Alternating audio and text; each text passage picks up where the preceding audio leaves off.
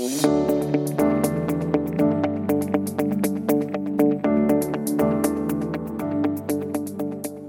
and welcome to another episode of Investing Compass. Before we begin, a quick note that the information contained in this podcast is general in nature. It does not take into consideration your personal situation, circumstances, or needs.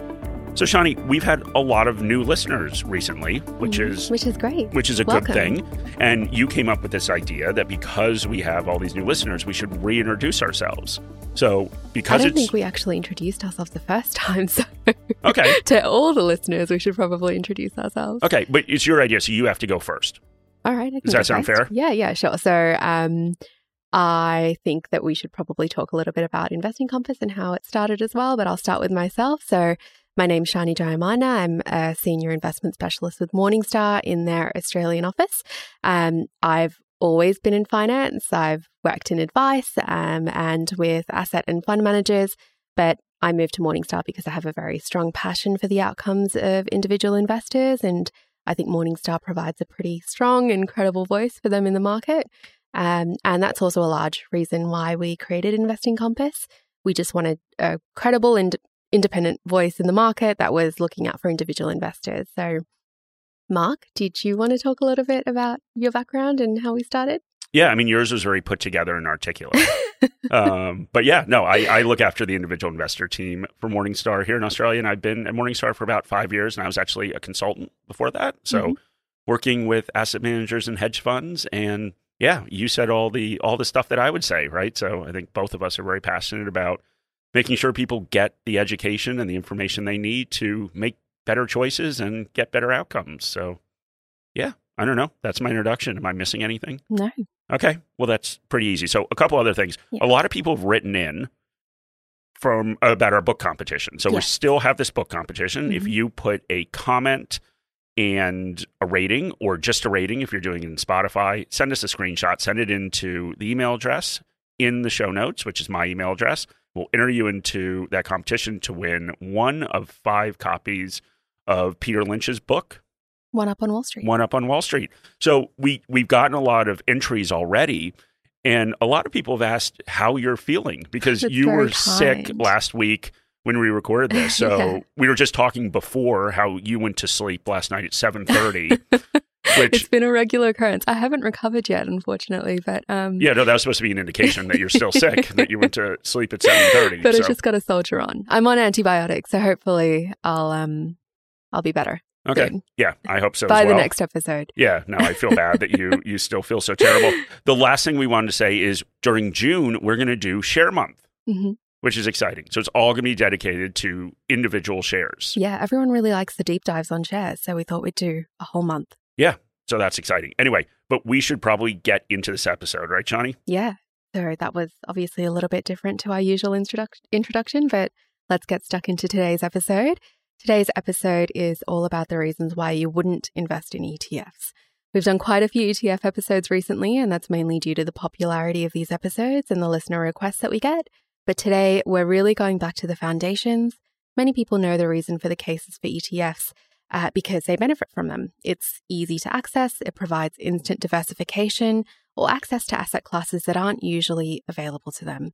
You can trade them throughout the day, et cetera, but today, we're going to look at the other side of the coin. Yeah, and, I think it's funny. We've been talking about people are obsessed with ETFs, and you are obsessed with funds. Yeah, I mean, they're kind of similar in a way. They are, yeah. but we just, I don't know. We do think it's a little bit funny that people are obsessed with ETFs. And no, there's not anything wrong with ETFs. So we'll start out by saying that. But it is important to remember that, the ETF is a vehicle. That's not what you're investing in. So depending upon what's in it, whether it's shares, whether it's bonds, or even crypto now, you are investing in those assets held in the ETF, not an ETF. We don't want to be sticklers, but the language that people use in this case may indicate they don't actually understand that in the case of an equity ETF, they're investing in actual companies. Companies that will have good years and bad years, companies that will be impacted by changes in the economy. And, there are obviously a lot of proponents of ETFs, but we're going to start with somebody who was not a proponent of ETFs. So we're going to start with John Bogle. So he was the founder of Vanguard. And yeah, his views weren't particularly favorable. So he actually rejected the chance to be the first or to have the first ETF in the US follow Vanguard. So this guy by the name of Nathan Most, who created the first US ETF, was State Street. He initially offered to partner with Vanguard and use their S&P 500 index fund as a trading vehicle. So Bogle simply told Nathan Most that trading was a loser's game for investors and a winner's game for brokers, and he didn't want to be a part of it. So he was known for actually going to ETF conferences and disparaging ETFs, which I think is kind of funny. Yeah. But, there are few reasons why he didn't think they were great vehicles to invest with. So let's go through some. So as Mark mentioned, John Bogle was the founder of Vanguard, which is a champion of low-cost index investing. And we will get into his view in a little more detail, but it is interesting that Bogle is often associated with ETFs because index investing is associated with them. And many of the things that Bogle said about passive investing is then used to talk as talking points for ETFs. And so ETFs are passive investing, those ETFs that cover broad indexes, but many ETFs are anything but passive investment. For example, thematic ETFs are not passive investing. So they may follow an index, but they should not be confused with passive investing as Bogle defined it. They have high fees, they've got attributes that can lead to poor tax outcomes, they encourage speculation and trading, and they're actively selecting specific securities to try and beat the market. But rant about thematic ETFs aside, let's go back to Bogle and what he thinks about ETFs. Yeah, so Mark hinted to part of the problem that Bogle believed that ETFs led to overtrading. He said, during the past decade, the principles of the traditional index fund have been challenged by a sort of wolf in sheep's clothing, the exchange-traded fund. But let me be clear, there is nothing wrong with investing in those index ETFs that track the broad stock market just as long as you don't trade them. And Bogle had very strong feelings about trading, and he was skeptical about any product that encouraged trading from individual investors. To him, the major beneficiaries of ETFs were brokers and trading desks, market makers, and exchanges. He thought that trading had an outsized impact on performance that could not be made up over the long term by picking the right investments. And objectively, he wasn't wrong when we look at the data. We talk about the results of our Mind the Gap study quite a lot, but it looks at the investment returns of individuals comparative to the broader market. As investors, we tend to switch in and out of investments and chase performance and returns. It's human nature. This behavior has resulted in individuals underperforming the market. If you just stay put, you'll get a better result, but easier said than done. But the point that Bogle is making is that ETFs are great for ease of access, but that also means that they have ease of disposal. They trade intraday and you're able to switch in and out of investments in under a minute. So what is the alternative, Mark? Yeah, in saying all of this, we must acknowledge that the market has changed and the argument against ETFs based on trading fees becomes less and less relevant as brokerage reduces in price, and in many cases, it's actually free. But that transaction fee isn't the only cost of trading. You can generate capital gains by selling appreciated investments, and there is a buy-seller bid-ask spread that you pay. These are real costs. This just exasperates the impact of poor behavior from individuals. Exactly right, Mark. We're not saying fees are a good thing, but we do believe that they can be at a significant detriment to your total return. But they were a barrier that made investors think twice about trading. You'd think twice about trading if you're paying $20 per trade as opposed to $0 per trade. And that was another reason why Bogle didn't understand why an investor would choose an ETF over a managed fund.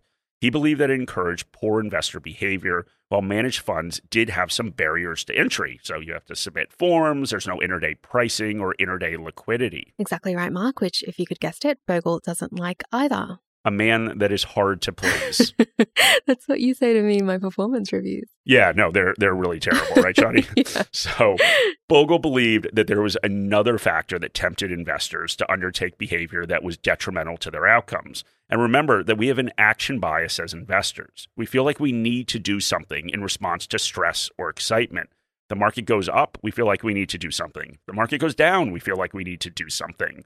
We've talked a lot about investor activity right now and buying the dip and why we think it's a bad idea. We have been able to trade intraday with ETFs, and that means we get to see the prices going up and down and up and down. And it's been studied time and time again that this creates nervousness, and the market actually induces people to make rash decisions that in most circumstances lead to poor investor outcomes. And a crude analogy is that if you're a drug addict and you're trying to get sober, you probably shouldn't live in a house filled with drugs. The presence of the drugs doesn't mean you're going to take them, but it probably isn't helping you achieve your goal of kicking your habit. Okay, so Bogle had his reasons. He thought that ETFs encouraged trading in a way that managed funds didn't. He thought that they were instruments created to make money for the top end of town. And he thought that they encouraged poor behavior due to intraday liquidity and pricing. Let's see if any of these arguments had any weight to them. Well, we found a study because as people who listen know, Shani loves studies. So we found a study that's actually done at UTS, and it explores whether individual investors benefit from the use of ETFs. And obviously, this is pretty pertinent to our discussion today. And what the study found was that portfolio performance of individual investors when they used ETFs was worse off than investors who didn't use ETFs. And it wasn't a small loss. They found that ETF portfolios underperformed non-ETF portfolios by around 2 to 3% a year. And that loss that they've realized mostly comes just from buying ETFs at the wrong time rather than choosing the wrong ETFs. But what they did find is that the ETF portfolios did actually outperform if the investor bought the investment and held it for the long term. And what this means is that adopting a buy and hold strategy is more important than selecting better ETFs. But the issue is that the study also found that due to the liquidity and low cost of ETFs, investors were tempted to engage in timing the market, exactly what Bogle said. He even acknowledged in his book, and ETFs are practically no different to any other collective investment vehicle like managed funds, if you just purchase and hold them for the long term. Exactly right, Shani. And ultimately, investing in an ETF means that you are taking the underlying investment decisions out of your hands. You're investing for exposure to a particular market or subset of a market. You either trust the strategy if it's passive, or you trust the professional fund manager to execute the mandate of the fund. All right, Mark, so this was just a study. Do investors overtrade? Well, let's turn to another study, Shani. And this one's from S&P Global Market Intelligence in 2017, and it was a U.S.-based study. So the study showed that the average holding period for U.S. equity funds was 27 months for advisory accounts, and then 20 months for retail accounts. And for international funds, the average was 25 months for advisory accounts and 20 months for retail accounts. So less than 2 years. That doesn't really seem like long term. No, it doesn't. And especially considering for most equity funds, the recommended holding period is usually 5 or more years.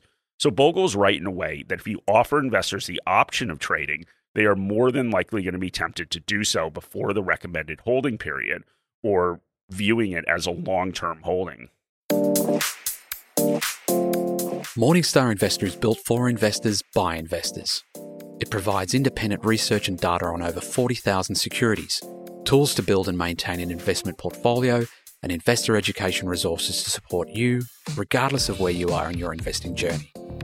Explore opportunities with our monthly global best ideas. Explore our ETF model portfolios. Plan better with 2 years of dividend forecasts for ASX-listed stocks, and stay informed with independent thought leadership. We've built tools to help you construct, monitor and maintain your portfolio, including our Portfolio Manager, integrated with one of Australia's leading portfolio tracking tools, ShareSite. Morningstar has been empowering investor success for over 35 years. We're passionate about your outcomes and are here every step of the way as you achieve them.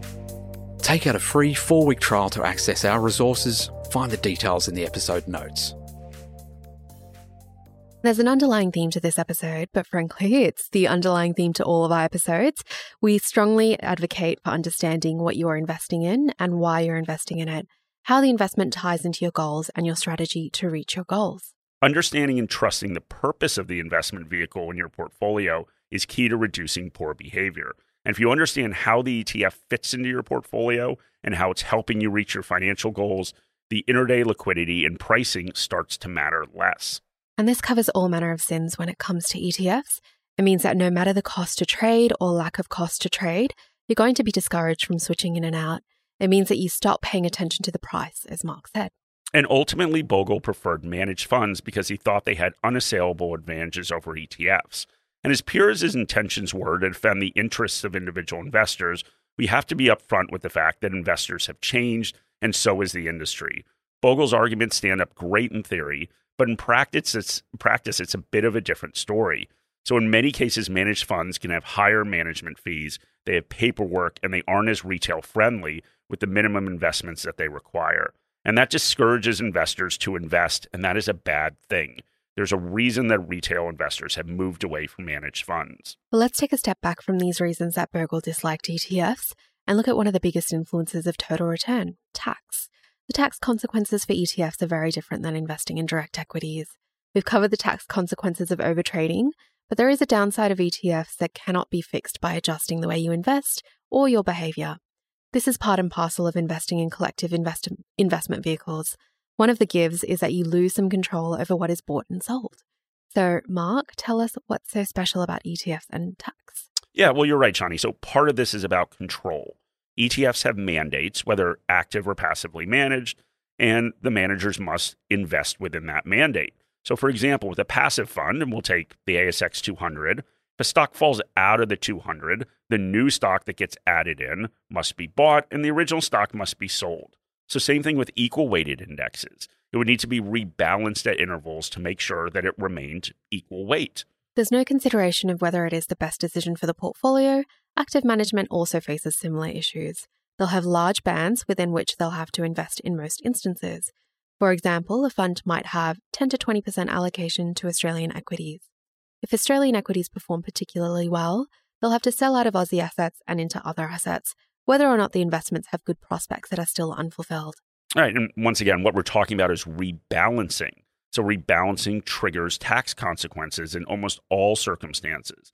And tax is part and parcel of investing and making money, but mitigating it protects the total performance of your portfolio. A great cautionary tale of rebalancing is the ETFS FANG Plus ETF, a global innovation leaders ETF.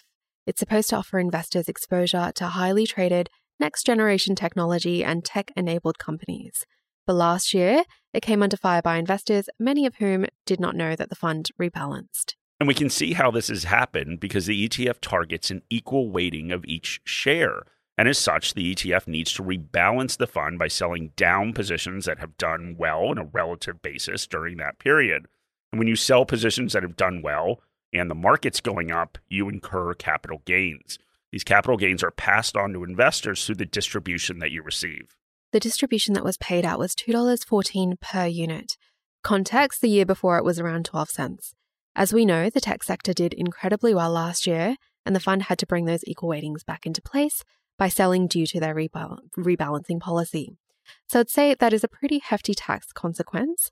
On the other hand, though, as investors, we do need to acknowledge that the fact that we're paying tax means that we've done well. So it isn't all doom and gloom.